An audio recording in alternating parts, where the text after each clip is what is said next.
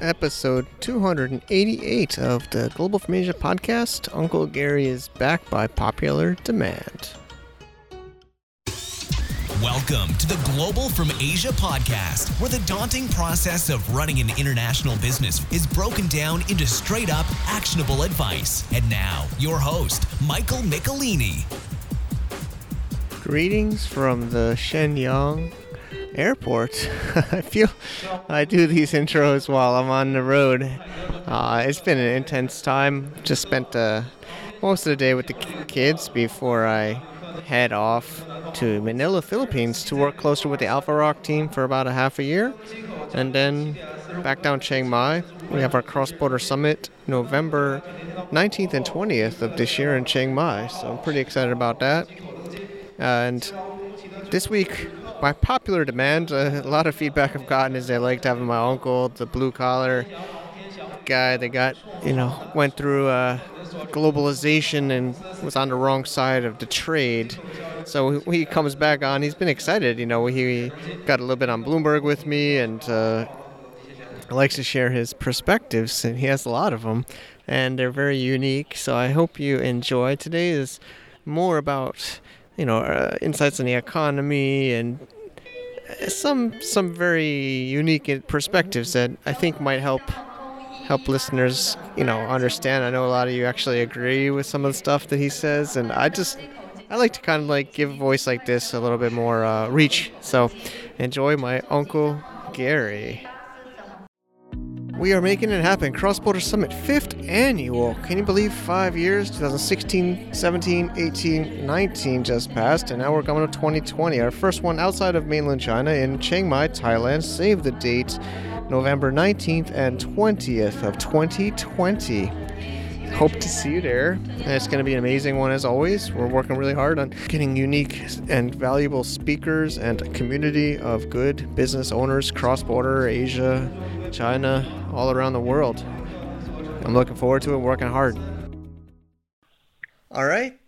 Back by popular demand, my Uncle Gary Garneau. Thanks for coming on again, Gary. Well, thanks for having me on, Mike. I appreciate it. Yeah, so go ahead, Mike. We're going into Christmas recording this, but this show will go on into January, about maybe mid-January. So it'll be 2020 will be a new decade. But today, we talked last time kind of about trade war, and I don't know if you know the title I used. I called it The Gutting of the American Blue-Collar Worker. And I'm trying to think of a title today. We don't have one, but we're going to talk about politics and the economy. And, I always remember, actually it was during the holidays when Gary, we would get together and I would hear a lot of these insights and perspectives. But how have you been since the last time we were on the show? Say again? How has things been since maybe last time? Okay. We were also good, on Bloomberg. I don't know, did you get to hear the interview with Shelley? Yeah, it was pretty good. Yeah, they really featured you. They had me throw in a few comments, me and my opinions. I'm very opinionated. Well, yeah, it was great. It was great that we got into that, and but so you were going to share about today, because last time we didn't get into it, but politics and the economy, right? Yeah, we didn't talk. So I want to talk ideas of solutions. I want the audience to understand out there that I'm not an expert.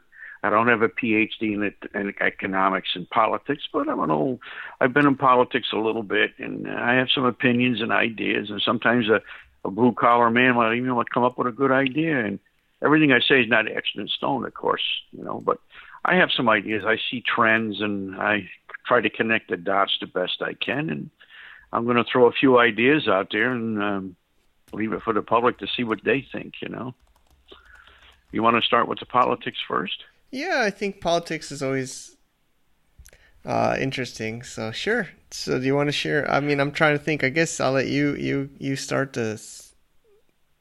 Well, let me start my tirade here, or my lecture. My brother says a lecture. Anyhow, the world's been ruled by the 1% for thousands of years, and the world is changing. Even though people say it's not, it is changing. 300 years ago, most of the world was ruled by kings. I mean, think about that for a minute, you know. And then, of course, we come out with the Constitution, and that was started by Thomas Paine when he wrote The Rights of Man. He was eventually thrown out of England. The oligarchs didn't like him. He didn't like the people to think they had rights. And the Constitution, basically, even though it's not taught in our schools, Thomas Paine was probably the grandfather of our Constitution, our republic. And now, then communism came along, which I don't believe in because it's a lot like fascism. It completely controls a handful of people. And I recommend people to read Alexander Solzhenitsyn's book, Archipelago Gulag. It's the scariest book I've ever read in my life. I really mean that. It shows you what can happen when government gets out of control. But before I go into things, I want to define a few things about politics in my opinion. What do we even call politics is a good one. Well, you know what it is, Mike? Right now, all the politicians, the Republicans and some of the Democrats are acting like socialism is communism. You know, they used to say communist. Now they don't. They say socialist. But there is a very big difference between socialism and communism, in my opinion, and I want to explain to the public what I mean by that. Communism is a system of government where it's a handful of committee people control the whole country. There's no private property. Nobody owns property. Nobody owns land. Everything is completely owned and controlled by the government. It's a one-party system. Now, they do have a committee. They vote for the committee in their district, but they can only vote for a communist. It's the only party on the ballot, and the Communist Party pretty much put who they want to run anyhow. And the committee meets. I think in Russia there's 20 committees. But now I think Russia has a multi-party system, even though the Communist Party wins a lot there. So that's basically it. It's a completely controlled by politicians and nothing. There's no private industry. There's no private land. It's all owned by the government. Now socialism, basically, and by the way, communism does not empower the people at all. It's closer to fascism actually. Socialism is kind of let's get into capitalism. Capitalism can be too powerful. It can get out of control. It can get to the point where it becomes like fascism. Actually, capitalism can lead to fascism if it's not kept in check. And what happens is the 1% completely takes over. If you look at the American Constitution, it's written basically to protect us against the 1%. Tyranny is when the 1% completely takes over, where they own everything and they control us. And, you know, everybody talks about China being our enemy, Russia being our enemy. No. I hate to tell you, folks, it's your 1% that's your enemy. Mm-hmm. They are the ones that will take away your freedom. They are the ones that will take away your property. They are the ones that will pay no taxes or make you pay all the taxes. They have to be kept in check. Just like anything else, they have to be kept in check. And the Constitution of America was written to protect us against that. You got to remember that people that came to America, they were dealing with the English. And the English at that time had a plutocracy. They had a system of aristocrats, no rights. And a matter of fact, the tea company and also that trade company up in Canada, that fur company, I forget what it was called, these were corporations. And so the Constitution, in my opinion, was written to protect us against tyranny. Our enemy is not China. It's tyranny. And tyranny can be, it's happening. They want to take our guns away. That's a very dangerous thing. Stalin, in this book that Solzhenitsyn wrote, Archipelago Gulag, he makes a statement. He says, a society that's unarmed and weak will be enslaved.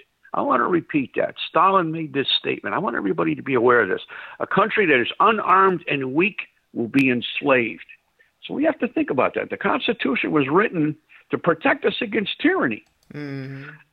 You know, the right to bear arms, a free speech, the right to assemble, a press, a free press, all of these things. And you can see what's happening in this country right now. The press is owned by 5 huge corporations. Yeah, they're buying them. You know, you got this thing about the impeachments going on in Washington. They're all screaming about Trump. You know, he broke the Constitution. But, you know, a funny thing happened a couple of weeks ago.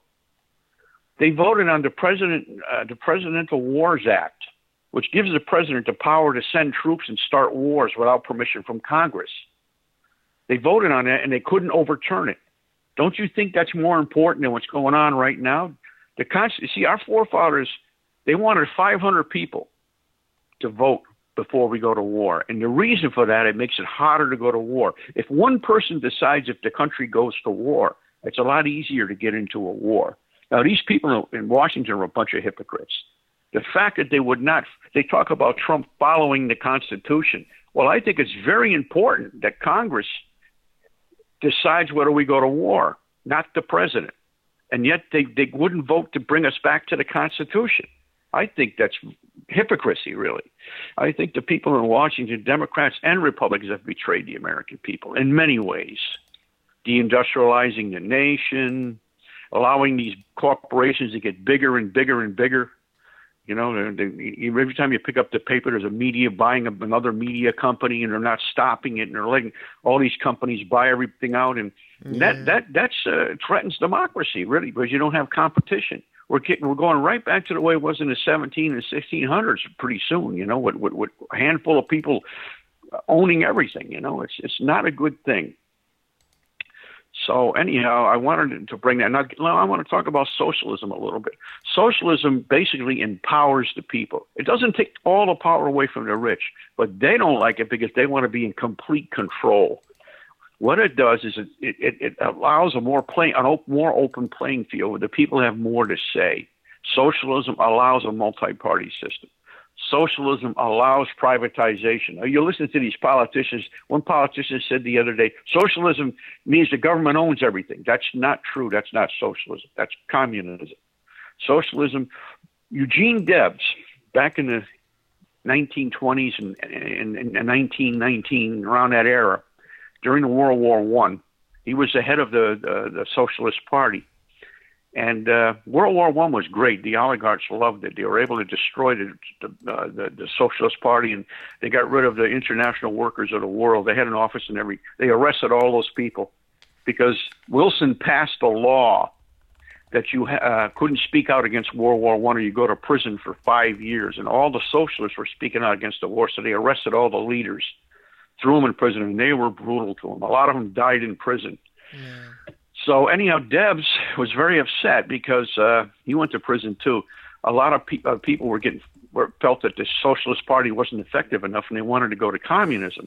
He was upset because he felt he knew that there was a big difference between the Communist Party and the Socialist Party. Now, basically, what the Socialist Party does is it allows more power to the people. Like I said before, it allows private property. It allows a multi-party system. It allows free enterprise. It doesn't take over companies, but it regulates.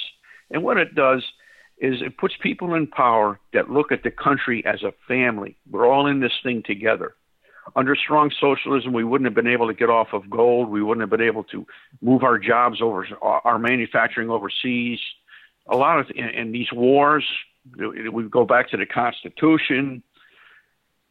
And this is what I believe. I'm basically a progressive. People tell me because I'm for certain things that are conservative that I'm not a progressive, you know, but that's not true. I mean, on certain issues, see, I look at it this way. If you listen to these progressives, everything the Republicans say is wrong. And if you listen to the Republicans, everything the Democrats say is wrong.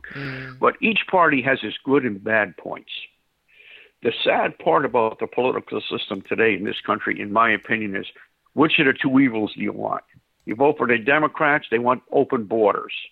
They say they don't, but they do. They want to they say, well, we want to have open borders, but we're not going to make it a felony to cross the border. We're going to make it a misdemeanor. That's open borders. They scare a lot of people about the guns. I was in a restaurant yesterday for breakfast. My brother and I go to breakfast on Sunday morning, and 3 different people walked in with T-shirts talking about gun laws, you know, saying how they were for the right to bear arms. It's a very strong emotional thing, and it's going to hurt the Democrats. They really, you know, if they want to get elected, they're going to have to lay off those 2 issues because it's actually sabotaging the progressive movement, having those views, you know. I mean, people, you know, they're going to lose the South. I'll tell you that right now. Unless the demographics change enough. This is probably what they're trying to do, trying to change the demographics. I don't know. Then if you vote for the Republicans, They go again. Look what Don did. He gave another tax break to the rich. He's gutting all the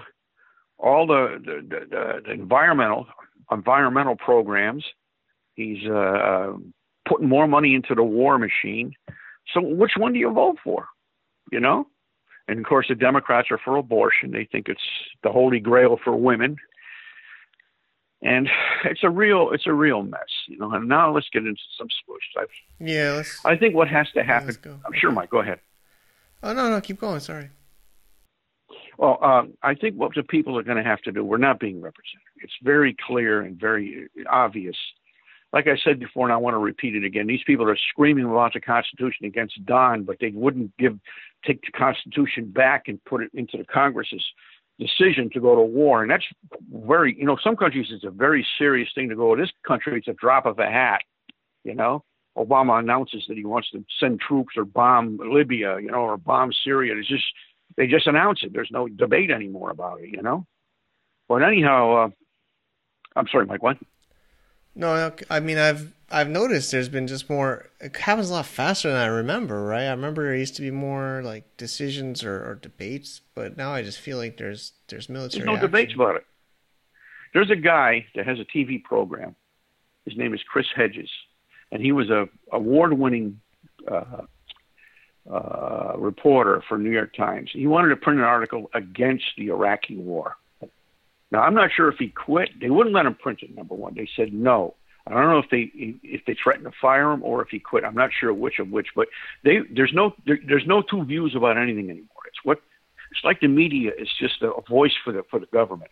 Look at what's happened to Julian Assange and Manning. Manning's in prison now because they wanted him to testify a second time, and he says, "I'm not going to. I don't have to. I've already testified." So they threw him in prison.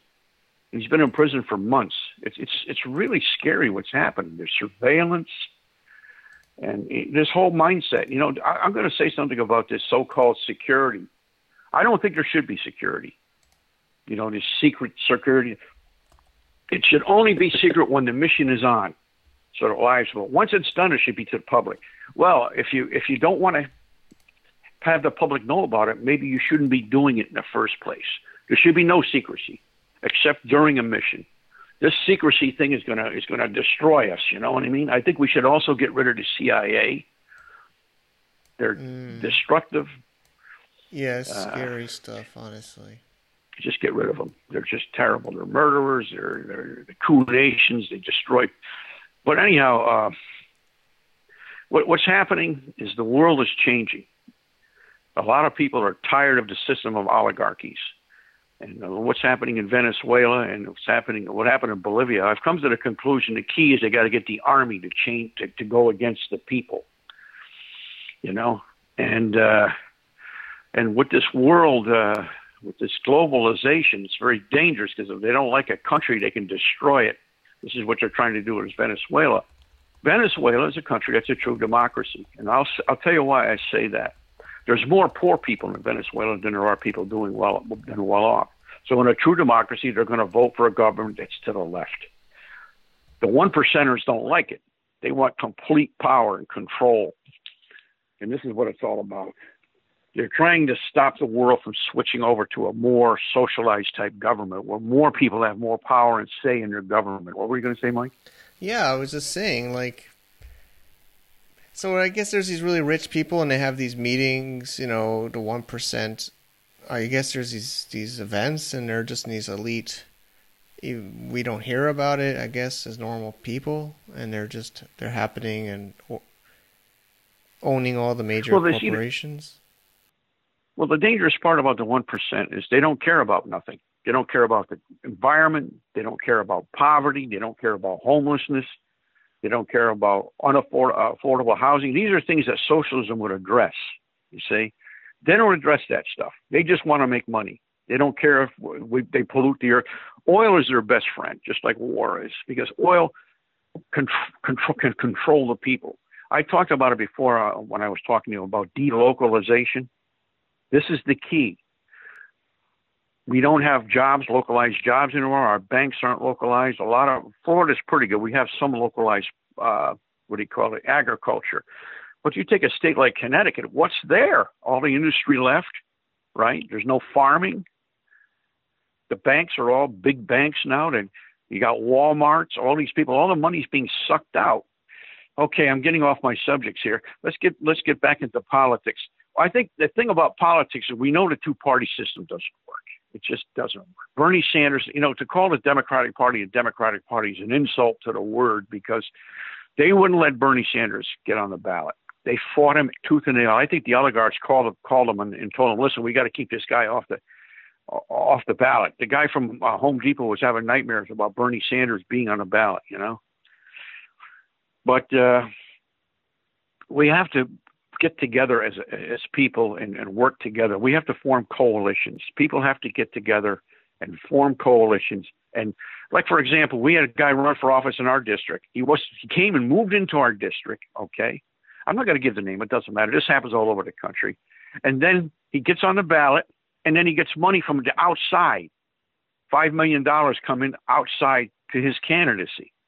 What I want to see is a local guy that everybody knows, a school principal, a doctor, or somebody everybody knows, a guy that's a plumber, who knows what, and he wants to run for Congress, and we get him on the ballot, and he runs. Now, talking about the ballot, in other words, we have to form coalitions, people's coalitions, for jobs and it's got to be done. What's happening right now in two parts of the country, I'll talk about Kingston. I think it's called Kingston, New York. I'm jumping back and forth from politics to jobs. Well, what they're doing there is they're forming coalitions, and they're starting to form their own businesses. I don't know how deep it's going if they're making their own banks, but there's businesses and housing, and because the oligarchy, they don't care.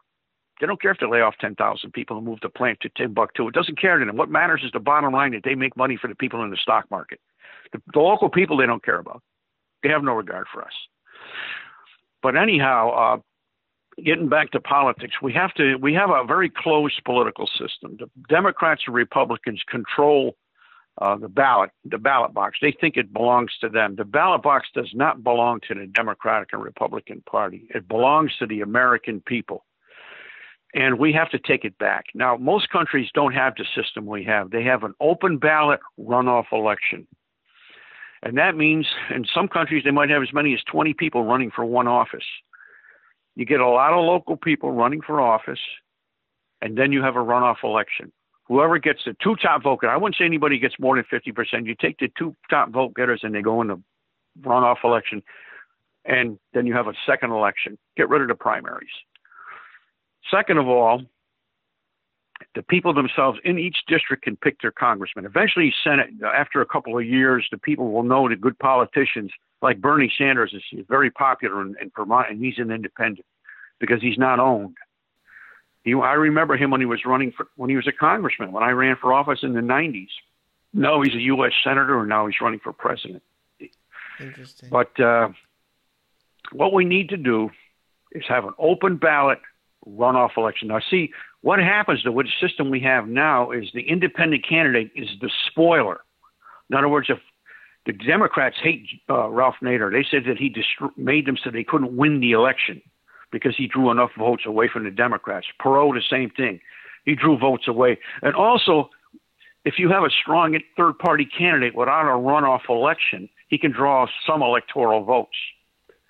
He won't draw the electoral votes, but he'll draw more popular votes. Now, everybody talks about Don losing by winning, minus 3 million votes. President Clinton, the first election, I think, only got 38% of the popular vote because Perot got 36. Yeah, I remember Perot. And with a runoff election, you have to for the Electoral College to be really effective, and I believe in the Electoral College, and I'll tell you why in a minute. The Electoral College has two candidates. You can't have another candidate that can disrupt things. The Democrats and Republicans should not be allowed to pass laws to restrict the ballot. They have no right to control the ballot. They have only one right, and that is to be on the ballot. They control the polling stations, and let me tell you something. They monkey around with the vote. They do stuff over there. I was living in Portland, and I went to the library where they had an election. Listen to this, and I'm sure this is the tip of the iceberg. I walked in, and Connecticut has steel voting machines, and the machines have a line. I don't know if you ever voted in Connecticut. I don't know if you were voting. You voted in Connecticut, right? You know how they have the mechanical machines? New Jersey, New York, when I was that age. Oh, they have mechanical voting machines, Mike, and they have a list of names lined up on the machine. But unlike a ballot, they took all the independents and put them on the bottom. So if you see a list of names and it stops, you figure that's the end. For some reason, I looked down. I don't know why. And there they were. All the independents were at the bottom. This is a criminal act. It is a criminal act because people look at the line of names, they see the lane stop, and they figure that's all, and they didn't know they were on the bottom. I look because I've been an independent, and I know how these guys work. They did some strange things with me. You know, when I got 15% of the vote at the Green Party, the next day they didn't list me in the paper. They didn't even list the damn vote in the paper, and they wouldn't list me in as being a candidate. And they do shenanigans, these people. So yeah, this thing about the Democrats and Republicans controlling the ballot box, it's got to stop. We need to have open ballot. 20 people can run for Congress. Who cares? Many people don't want to run. The newspapers could give a section each day. They could have a different issue. Taxes, war, and each candidate would be allowed to make their statement. See, the Democrats and Republicans don't want that. That would be too fair. They want everybody to believe that everybody else is illegitimate candidates. They're very scared now because after Jesse Ventura won there, they really restrict the ballots. They wouldn't allow. Perot got 26% of the vote the first election, or 23%. He was not allowed in the second debates when he ran. That is not democracy. The Green Party runs every year, and they have to petition practically every year to get on the ballot. No country in the world would allow that. The Green Party would be on the ballot all across the country. This is how they can control the political system. And then on top of that, they control the Democratic Party, the high levels. They control both major parties now. They can't lose. So, and then also the voter registrar. I think, at the polling stations, Democrats and Republicans do not control. You have a group of people that swear their allegiance to the American people, the Constitution, and the election, and they cannot be party affiliates. Or if they are, to have a mix of a lot of independents. In other words, bust it up. Don't have just Democrats or Republicans running those polling stations. Break it up. Also, the voter registrar is either a Democrat or Republican. I don't like that either. Also, the Secretary of State. I called him, and I had a hard time getting. He called me back twice. I finally connected with him, and I had two questions for him. I says, my first question he answered right away, and he said, yeah, you're right. I says, when we have a referendum on the ballot, which is when people vote on an issue, don't write it so complicated, because I've seen people spend 45 minutes voting. They read these referendums and they're confused. You know, they use lawyer jargon, you know, and you got to have a PhD in law to understand the damn question, you know. He says, yes, you're right. The second question, he never let me finish. He says, it's not going to happen. And it was a very, very reasonable request. I said, no more abbreviations of parties on the ballot. Not going to happen. Now, you see, when you put a party that you don't know the name, you see a bunch of letters, you don't know what it stands for. It could be the Gun Right Law Party of Florida, the Right to Life Party of Florida, the Socialist Party of Florida. They won't allow that on the ballot. They abbreviate. So if you get a party, you don't know what its name is, you can't tell what the name of the party is because it's abbreviated. You see what I mean? This is when you have control that the Democrats and Republicans have right now. They control the whole system from bottom down, you know? Who was it? It was an early president that said, like, he didn't believe in political parties. Was it Washington or Jefferson? It was George Washington. He says the political parties will put themselves above the nation. And it's what's happening right now. The Democrats want open immigration, because they know if they get all these minorities in, that they're going to favor them because they let them come in, and they you know? Yeah. It's not a good thing, because they put the party of. Now, look what's happening in Washington. When Obama got voted, a bunch of Republicans got together and they said, we're going to make sure nothing gets passed while Obama's in there. We're going to make sure nothing's done, so they'll vote for Republican. Now the Democrats are doing the same thing to Republicans. They could just keep going after each other, you know? And it's gotten so bad. And just like Tulsi Gabbard said, this impeachment thing is not going to be a good thing, because now when a Democrat gets in, the Republicans are going to try to impeach them. And they can find something. They can. The president makes hundreds of decisions, you know, and one of those decisions might be a little wrong or misguided. It's possible, you know. You talk about impeachment. I think a man should be impeached for starting a war with lies and changing the information of the war. There was an FBI. I'm not going to give the guy's name. It doesn't matter. It doesn't matter. I'm just going to talk about principles here. There was a president we had recently that actually changed the FBI report to get his war. And then we went to war, and they didn't have weapons of mass destruction. That's impeachable. That's really impeachable. To me, the greatest crime is a lie to war. When you lie a country into a war, you cost thousands of lives, tens of thousands of wounded men for the rest of their lives without arms, legs, and their faces blown off. Tremendous debt. The country that you're going to war, we leveled these countries, destroyed their cities, caused millions of people to move out of their countries because there was nothing left. That's a serious crime. Yeah, definitely. And yet they look the other way. Well, that's Pelosi says, oh, it's okay. It would cause disruption if we. But boy, Don makes one phone call and they're jumping up and down screaming against the Constitution. He's against the Constitution, but they ain't even got the guts to give the Congress the power of war back. I mean, there's such a bunch of hypocrites in Washington. It's disgusting, really, you know? Yeah, I agree. But anyhow, that's what we got to do. We got to open ballots. Also, no politician should change laws to restrict the ballot. Now, they passed a lot of laws in Connecticut. I mean, in Florida.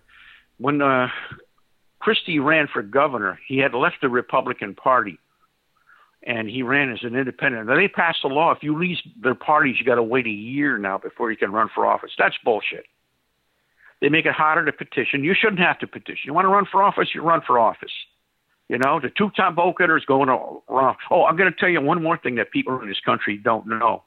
France and most of the world has open ballot runoff election. We have one of the most controlled political systems in the world, even more so than Russia, because Russia now has open ballot runoff election. But in France, Macron, who won, and Le Pen, who ran against him in the runoff election, were not major party candidates. They were minor party candidates. You see, the French were mad at their Democrat and Republican Party, and they just skirted right around them. See, we can't do that. They set the system up so we're locked in. God. You know. Interesting. Okay. So anyhow.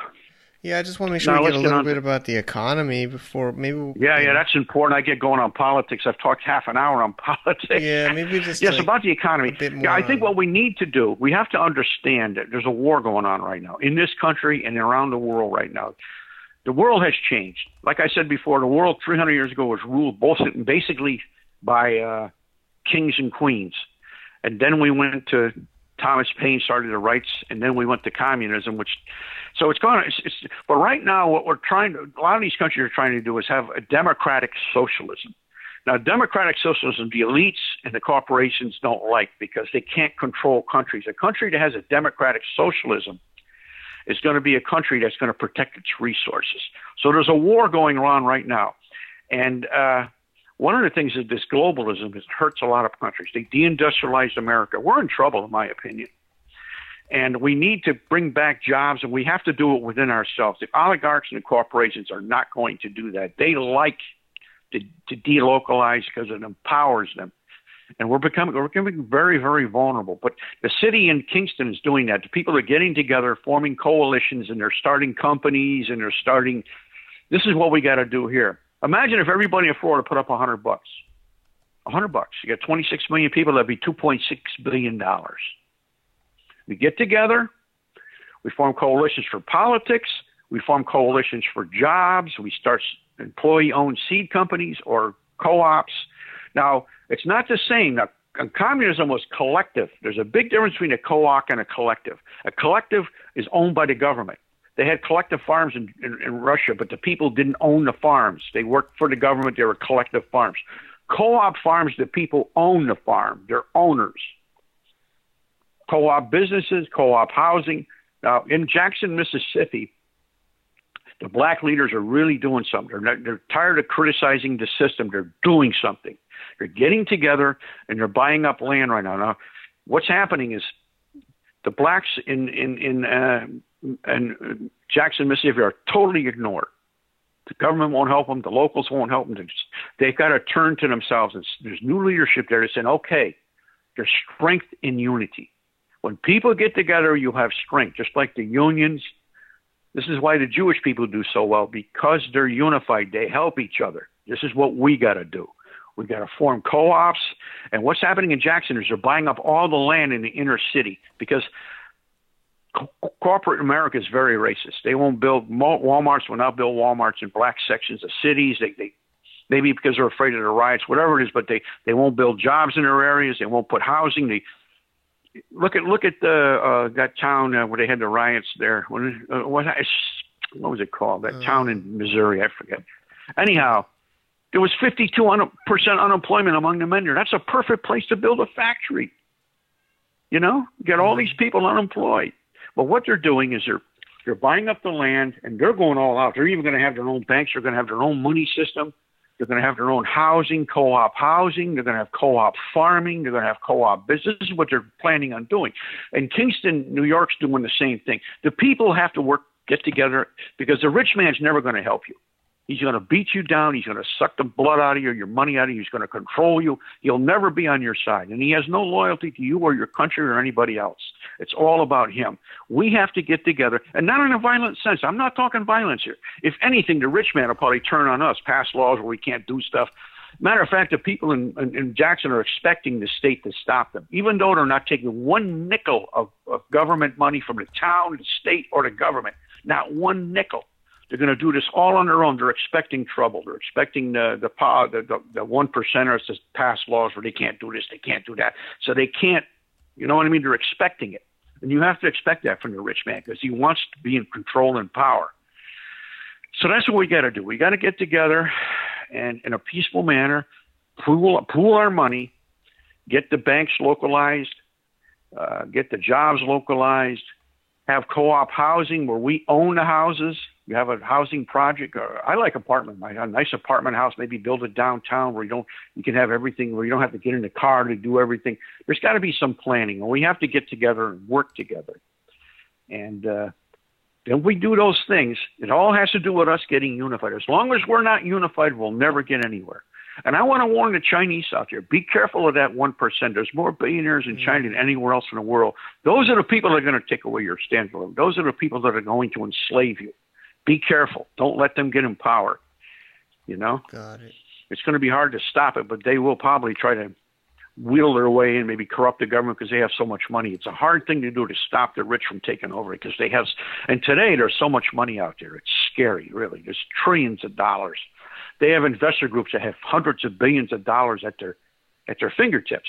You know, if we put a progressive president in there like a Bernie Sanders or Elizabeth Warren, we have enough investor groups. They could just start selling stock and cause the economy to crash and say, see, socialism doesn't work. They say, well, socialism doesn't work. Look at Venezuela. Well, what they don't tell you is they've been having, embargoes for years. They wouldn't even let Venezuela take. Venezuela wanted their gold. They said no. These people are bandits and pirates. Venezuela asked England for their gold. They said no. They had $1.5 billion worth of gold. Venezuela wants their gold, and it's in your country. They should have their gold. You should give it to them. They wouldn't give them the gold. This is how corrupt these people are, these corporations and these oligarchs. They're choking Venezuela because they want Venezuela's oil. Well, Venezuela's got some of the biggest oil reserves in the world. What we should be doing is trying to get off of oil. But the corporations, the bankers, and the oligarchy, they like oil. It makes them a lot of money, and it can control us because like I said, we have to localize everything. We have to localize energy too, and it can be done. Now, you know what's going to happen with electric cars. They're going to make them out of lithium, the batteries, and make them exclusive and expensive. They're making batteries out of carbon. There's a lot of new ideas about carbon. Matter of fact, the miners could be used. The coal from the mines could be used for the carbon batteries. And there's just tons of coal miners going out of work. We could use them to mine the coal again, and we use that for batteries. They're going to make it so that it takes the batteries will last 5 years, and it'll cost $5,000, and it'll take half a day to remove the batteries out of the car. That's what they're going to do. What they could do is have carbon batteries that are very reasonable, make the batteries so you can exchange them real easy, You could buy a car without even batteries in it. You could lease the batteries from a car company. From a battery company. When you buy your new car, you don't even have to have batteries in it. Do you know there's a patent right now for electric cars? The electric motor is inside the wheel. Inside the wheel. This patent was 100 years ago. What it is, you know what a planetary gear is? It's a ring, but gears inside of it. Okay. And you put a smaller gear inside of it, a pinion gear, and that's where the electric motor is. It's in a contained unit inside the wheel. Now, you can still remove the tire, but, this way here, you don't have no axle, no rear end, no transmission, because electric doesn't need a transmission. Electric, diesel, electric trains, electric and steam, you need no transmission. There's so much torque that you don't need to have cycles in the engine and RPMs. You have instant power at any RPM. Imagine what that would cost to build a car like that. There'd be nothing to it. The only thing with electric cars would last 50 to 100 years.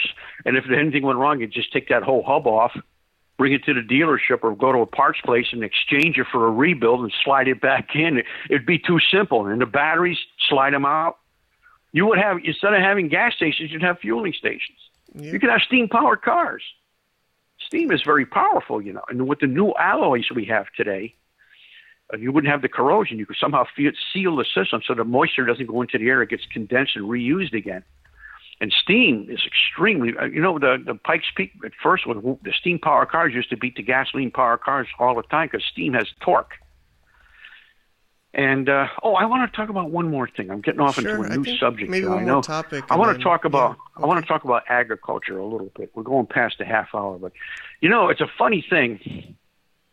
You read about, how the world's going to starve and there's going to be no food and everything. But, right now we have corn farmers producing thousands of acres of corn, and they're putting it into the gasoline because they can't sell the corn. All those fields are being used to grow corn that they're pumping into our gas tanks, China right now, nobody's talking about it, but China, if they play their cards right, they can be exporting food in a couple of years. China built 3 of the largest dams in the world, and they have vast deserts to the west. If they pump that water out to the west, they could turn that into a huge like they did in California after they built the Hoover Dam, Yeah. And also, a funny thing happened. I was traveling around the country 30 years ago. I traveled the whole country for 6 months, and I went to the Hoover Dam, and I saw cars driving over the Hoover Dam, and I didn't like it. I pulled over. I talked to one of these employees that worked there, and he says, you shouldn't have cars driving over that dam. It's too dangerous. What if one of them has an atomic bomb in a trunk? And now, I didn't say I was responsible, but now traffic does not go over the dam. I'm not saying my saying that changed it, yeah. But here's what I want the public to know. Here's something that I found out that floored me. I says, and the guy answered right away, knew the answer right away, which amazed me because I didn't think he would have the answer. I says, sir, he says, what? I says, look, when the Colorado River flows into Lake Mead behind Hoover Dam, the water is all muddy and brown. Yet when it flows out beneath the dam, it comes out crystal clear. That means that you're leaving deposits in a dam, silt deposits. I says, how long will it take for the dam to fill up with silt? 300 years. I was in shock how quick he answered that. But, lately I've been thinking, everybody's talking about there's problems now with fertilizer. They're having a hard time finding potash. I think potash is normal, or is that from the bones of animals? I'm not sure. There's a certain element they use in fertilizer that's supposed to be important, and they're running out of it. Here's the source right there, Mike. If we could set up a private company, or even the government could set up dredging units next to railroad carts. They could have a barge come out there and load the railroad carts with the silt from these dams. And silt is rich in mineral, and our soil is tired because it has no mineral. And then you take the human waste from all these cities and you bring it out to the desert too and let it dry and mix it with the silt. Now you have a natural organic fertilizer, and you mix it with the silt that's high in mineral content that needs all the trace elements. You've got a tremendous source of fertilizer that's natural, that doesn't have to be, really processed. It doesn't have to be mined or anything like that. It's labor intensive, but that's good too because it would make jobs. But think about that for a minute. All the dams we have in this country are going to eventually fill up. We're going to stop that from happening, and we can use that silt to make soil. mixing with human bio waste and animal waste and mixing it all together and making it extremely rich soil. You know? Sure. Energy. We're talking about solar panels and wind. That's good, but there's two other sources that are even more reliable. Ocean currents are tremendous and powerful. Harness the ocean currents. Tides up falling in Maine, the tides dropped 20 feet. What if you built huge barges and hooked them up to generators, and as the tide went up and down, it would run the generators? Geothermal is the ultimate, because you drill a pipe down. Now, the Earth's surface is only 5 to 7 miles thick. I thought it was 60 miles thick, but it is not. The Earth is 8,000 miles in diameter, okay? Across of diameter. Make an inch equal 1,000 miles. That would mean an 8-foot spear, an 8-inch spear, and you know how thick the surface of the Earth would be? If 1 inch equals 1,000 miles, and you got 5 to 7 miles thickness on the Earth, it's the thickness of aluminum foil together. That's how thin the Earth's surface is. We're floating on top of a huge magnet source. The center of the Earth is hotter than the sun. All we have to do is drill down deep enough to get heat. Now, you don't want to go into the magnet. You could be well away from the magnet. I was reading the Russians were experimenting with deep drilling, and they were melting drill bits. You got to remember, lava is liquefied rock. A blast furnace is contained in rock, to give you an idea of how hot that lava is. We could also build our geothermals near volcanoes. If the volcano has a vent that's coming up, we could go close to the vent. You bring a pipe straight down, get maybe 5 miles or 4 miles. I think a mile deep. Miners that mine gold, I think it's 130 degrees or something at a mile down into the earth. But then you put a pipe at an angle that hooks up to that pipe, and you put a check valve so that water can only flow or steam in one direction. You pipe it down. Now you've got an endless supply of steam that can make electricity and hydrogen, because hydrogen is made through running a current through water. And now it won't cost money to make fuel because the energy source is free. Now, there'll be maintenance problems, of course, but to make hydrogen today, you got to use oil or some other things. But see, now we have 4 sources of energy. 4. And even cars, there's several ways to propel a car. I was reading about a guy that had a car that was running from compressed air. Compressed air. He put enough air in there. Now, supposedly the tank was at 4,500 psi. Now, that is a high pressure, but you build the tank to take it. And he could supposedly go 1,000 miles and do 80 miles an hour. It was a light car. But even if you can only go 500 miles, you can only do 60. That's even better than electric, because you can all you need is compressed air. You would have fueling stations instead of gas stations. They would sell hydrogen, compressed air, battery charges, and even exchange of batteries. So you'd have the batteries so you could either charge them or you could exchange them. Now, China has already beaten the system. They've made gasoline cars obsolete already, and this is a couple of years ago. Warren Buffett was bought out this company. They were supposed to come into America, and I guess they stopped them, the oil companies. Here's what it is. They have a car that can go 300 miles on a charge, okay? But on a quick charge, 15 minutes, they can go, 75%. What's 75% of 300? 225 miles? About that. That's the end of gasoline-powered cars. That's the end of gasoline-powered cars. But they won't bring it into the market. See? So there's a lot of innovation out there. But you see, when you have corruption, innovation is stopped. That's a sad 1% want to make sure that we are controlled. The controlling is, we're in a very dangerous situation in America right now. You know, our jobs are all leaving. All these big factories are moving them to foreign countries. Big banks. Our food is grown far away. Everything is all spread out instead of being in the city, and the city surrounded by farmland. Maybe we can wrap up with some closing ideas or remarks. But I wanted to bring those ideas about the soil, and I want to bring the ideas about energy. I want to throw that in too. No, it makes sense. But basically what we need to do, Mike, is form coalitions. Now, on these coalitions, whether it's a company, we can have universities help us. Let's say people need, guidance in their coalitions. A university could help them, and the states could help them.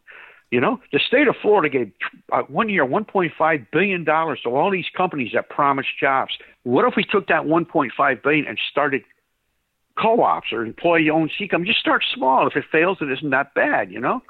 Some company, I want to finish on one thing. There's a very successful co-op. It was formed 30 or 40 years ago. It's called Moheran. It's in Spain. Just like Jacksonville, Mississippi, this is a section of Maine where everybody, the corporations, everybody ignored these people. So priests got together with the people, and he said, okay, first we're going to form schools so people can read and do mathematics.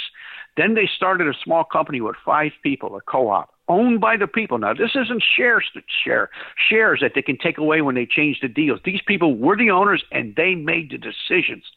You know, they have over 100,000 people belong to that co-op today, and they make some of the most sophisticated equipment. They make stuff for Microsoft, last I knew. And they're all over the world. And the most important thing in this co-op is not profits. It is providing good jobs for their employees. And they don't lay off. They'll cut back the hours, or they'll move them to another plant, or they'll start a new plant so people have jobs. Second is profits, but it's not the first thing. The CEOs, they like to have from within their organization, and they can only make 8 times as much as the average wage. They don't make 300 times as much. I know I'm going on way past my time here. Yeah, we're a little bit over here. Yeah, I'm up to 45 minutes. You know me, I can go and go. Yeah, I remember. But anyhow, in ending, I want to make an ending statement to all the people out there listening to this. Listen, folks, I'm not a genius. I don't have big degrees, but I see that there's a need for change out there. I think we all agree on that. We need, and I think the biggest problem is we have to unify. The Romans had a symbol they used to carry with them. It was a stack of sticks tied together, and it simplified unity. When you have one stick, you break up the stack, each stick can be broken over your knee. They're weak. But when all the sticks are wrapped together, you can't break them. This is what we need to do. We need to get together as people on a local level and take it from there. Whether it's politics or whether it's jobs, we have to take control of our lives, because right now we're being controlled. Agreed. Well, that's a great way to end it. I know. I mean, that's what we even try to do with the show. We try to get people, informed and hopefully try to bring them together certain times for events and other ways. So thanks so much for the sharing, Uncle Gary. It's great to have you back on. Thanks for letting me talk, Mike. I really appreciate it. I know I'm not right on everything, but just throw some ideas out there. Maybe some of them will culminate. Yeah. There was a college professor perspective here that told, they're teaching these kids in college. Anybody with ideas is wrong, because ideas can make more problems. That's what they're being taught in college. They're also taught there's no such thing as common sense. And I've had several people approach me, and I was running for office, and says, I took a political science course in college, and they told me there's nothing you can do about the political system. So this is what they're teaching them in college right now. That's a problem. Yeah. All right. Well, thanks so much. Thank you, Alpha Rock Capital, stepping it up, making business deals with us at Global from Asia, supporting what we're doing here. If you're interested in getting into a fund of Amazon businesses, there's a portfolio of 10 brands and growing. I'm a partner, and we're currently doing a capital raise. If you're looking to invest in a passive investment to get exposure to this growing Amazon FBA world, we would love to hear from you. We're doing webinars more regularly. People are enjoying that at www.alpharockcapital.com/webinar. Thank you, Uncle Gary, for coming on. I think he'd be down for another, but we'll give it a break for a while. I hope all the listeners. I know when I've met people and I've heard from emails and I've gotten feedback, a lot of people like these perspectives, and it's true. I mean, mass media doesn't listen to people like Uncle Gary, and I remember from all the holidays and the arguments in the family of political and economic views, and he is a very unique thinker. And he reads a lot, and he watches a lot of interesting TV perspectives. So I hope he enjoys this podcast, and I hope you enjoyed episode 288. Why are going far into these shows? And this airport it's the thing about China. It's just so many people, right? That's just the story that we keep hearing, is the huge amount of people. And if I could get 1 RMB from every single Chinese person, well, I'd be a multi-billionaire. Almost 2, maybe, I don't know, was it 2 billion people or 1.5 billion people, something like that? Excuse me.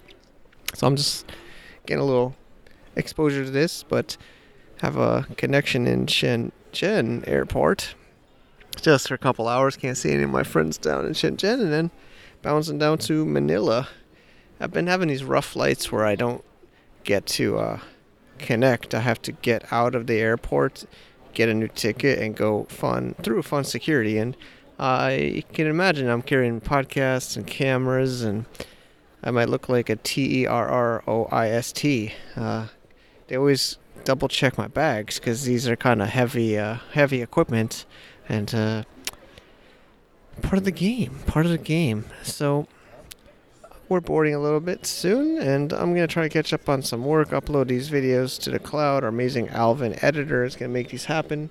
So many cool shows coming up. I mean, next week is a fun one. I mean, we got some really special guests, so I hope you enjoy these shows. And also, of course, Cross-Border Summit coming up. We have our membership, gfavip.com, for those hardcore members that really want to interact with the community, and I'm going to be dumping even more value into that, because while I will keep up these amazing free shows, I'm going to double down with even more premium, valuable, private content there. So, and there's a huge amount of stuff happening in Global from Asia's websites. I've been spinning off websites from it because it's just so big. Most of you say you can't figure out what we even do. So I'm just kind of peeling off stuff. And it's going to be purely community, podcasts, and premium membership. While we're spinning off the Amazon directory, seller directory, we're spinning off the other service directories into the other websites because it's just too much. And we'll see. Hopefully that works. Gotta take some chances in life. And that's it. Thanks for listening. Hope you're having an amazing new year already. Peace.